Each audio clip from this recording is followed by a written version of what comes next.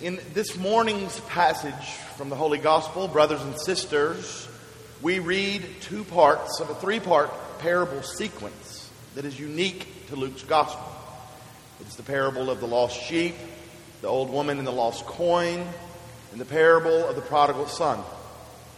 St. Luke crafts his Gospel as a response or in answer to the Pharisees' claim that God's love and mercy, God's salvation, these things only come through strict observance to the law of Moses, and then only to those who are within the bounds of the law.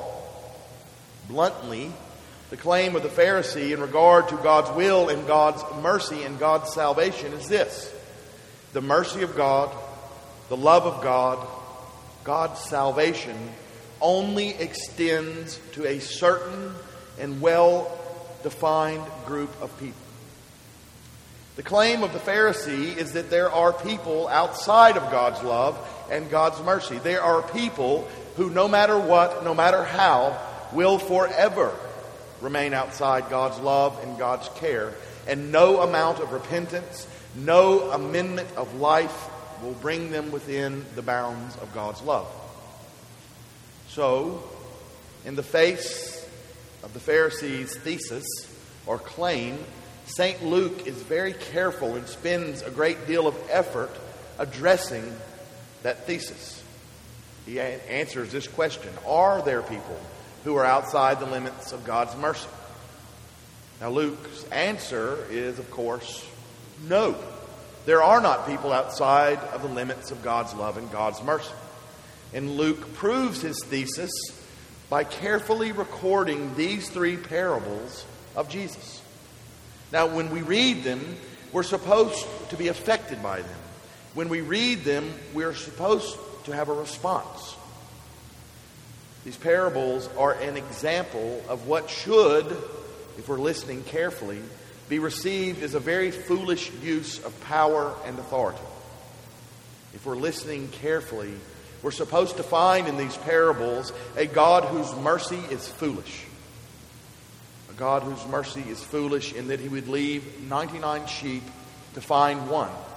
We're supposed to find a foolish God in that he would spend a great deal of time and effort looking for a coin of very little value and then rejoice exceedingly over finding it. He found a nickel, big deal.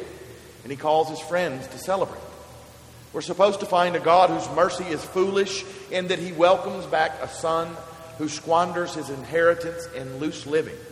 And he treats that son equally with the other one who worked diligently his whole life. So when we hear these parables of our Lord as recorded by St. Luke, they're generally three parables, three reactions. The first reaction is a positive one, a thanksgiving, a heartfelt thanksgiving and praise for the mercy of God. And then there are two that are not so positive. One expresses anger over this foolish mercy. Now, these are generally people who are good, law-abiding citizens, who are dutiful in regard to religious practice, who feel secure in their own righteousness and their own salvation. Now, these people get mad or angered, if you will, because they've done what they're supposed to do and others have not. So it's not fair that mercy be shown to one who has not done what he or she is supposed to have done. It is thought a person should not be able to live a life of loose morals and then in the end repent and be saved. So these people actually get angry when someone repents and it works. Now then there's the other extreme. People who are not at all convinced by the foolish example of God's mercy. These are the people who are not at all secure in their own salvation. Rather, they find it extremely hard, impossible to believe that God does in fact love them. God does in fact desire their salvation and their help. So they react to the story in this way. Well, that's very nice, but I doubt that if I was a lost sheep, Jesus would look for me. If I was a coin, Jesus would leave me under the sofa. If I were the younger son, Jesus would not run out and welcome me back. Now, oddly enough, both of these negative reactions come from the same distortion in the soul, the sin of pride. That is to say, both of these extremes are focused on the self and not on God. One says, I know better than God, and those should not receive mercy. The other says, I know better than God, and I should not receive mercy. Now, in regard to both of these extremes, there's a disconnection from others and from God. So as a corrective to that notion of pretending to know better than God, let us look at this parable through the lens of relationships. It's very easy to say that someone is not deserving of mercy when we do not love them. It is also very easy to say that we are not deserving of mercy when we do not love ourselves. So then, if we look at the gospel this morning through the eyes of a father, a mother, a brother, a sister, a husband or wife, a best friend, it becomes easy to come to terms with its foolishness. What husband would or should not risk everything to find his wife? What wife would not want the salvation and well-being of her husband? What parent would or should not desire that their lost child return home? If we love someone, we want their happiness. We want what is best for them. And we're going to risk everything. We're going to act foolishly to save them, to show them mercy, to love them. So then when our family and loved ones comprise 100 sheep, we would most certainly go after the one, and that with the blessing of the 99. If our family and loved ones were the purse of coins, we would certainly expend great amounts of time in search of the lost coin, and the other coins would join us in the hope that the lost coin would return. And when we found the lost coin, we all would rejoice.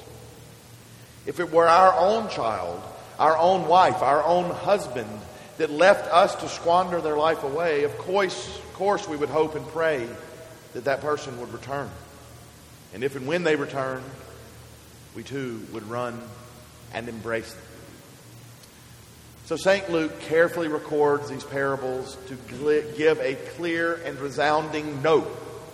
A no to the claim of the Pharisee that there are people who are outside of God's mercy. God loves each and every single one of us. God loves each and every human being as a son and a daughter, as a mother or a father, as a husband or a wife, as a dear friend. God loves and cares about each single human being more than we can even imagine. So, while we might not understand how God can love each and every person, how God can love us more than we love ourselves, Jesus assures us God does in fact love every person enough to do foolish things. We are called as Christians, brothers and sisters, to rejoice over the repentance and salvation of each and every person, no matter when they repent, be it at 12 years of age or on their deathbed. We are called as Christians to allow God to extend that same love and mercy to us, to realize, to know, and to feel that we are His children and that He will go to any extreme to show us love and mercy and salvation. We are also called as Christians to extend that same foolish love and mercy to others.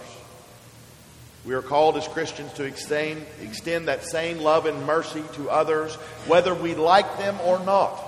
We are called to forgive others as many times as they ask, just as God in heaven forgives us as many times as we ask. That's tough. But let us rejoice in the foolish mercy of God. Let us rejoice in the love of God that extends to every human soul. And let us pray that our faith deepens, that our faith increases, so that we may rejoice in God's love for us and for each and every person, and that we may show the same mercy to others that has been shown by God to us. In the name of the Father, and the Son, and the Holy Spirit.